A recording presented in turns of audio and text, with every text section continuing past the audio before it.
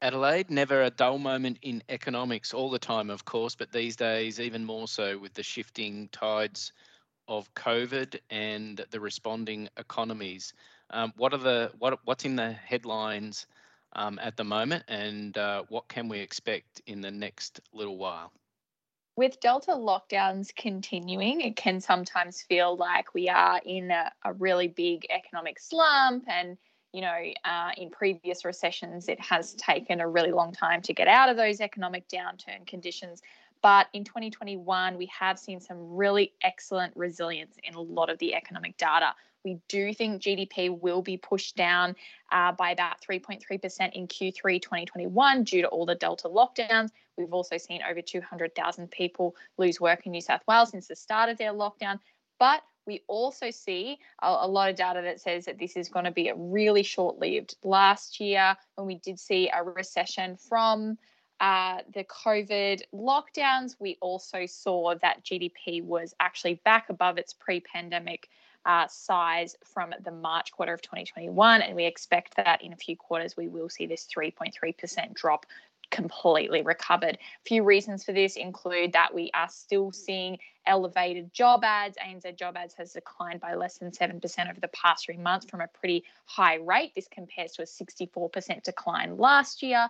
We've also seen that strong fiscal support has continued with disaster payments, with the temporary full expensing scheme for businesses, and with a pretty strong sense that we will see some more fiscal support to cement the rebound, including, major projects construction and continuing household income support in one way or another as well.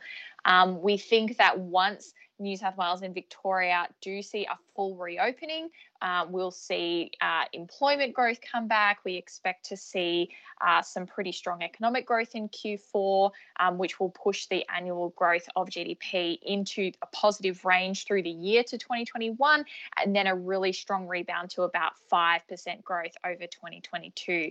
All of this will help wages growth and inflation eventually, but we still don't see wage growth getting to 3% until late 2023 and inflation above 2% until around the middle of 2023, which means that interest rates will stay super low until then. We will see bond purchases set to continue until late next year. We think the cash rate will be sitting at 0.1% until 2024. So, overall strong economic growth backed by fiscal support, lots of household income support coming as employment growth is expected to bounce back quickly, but then those wage and inflation numbers staying a little bit low for the next couple of years. If there is another big COVID outbreak, especially one that, does get past some of that vaccination protection, that could be something that prompts further shutdowns and completely takes those GDP forecasts out of date. But we could also see things go the other way with spending outpacing our expectations, stronger pent-up demand than expected,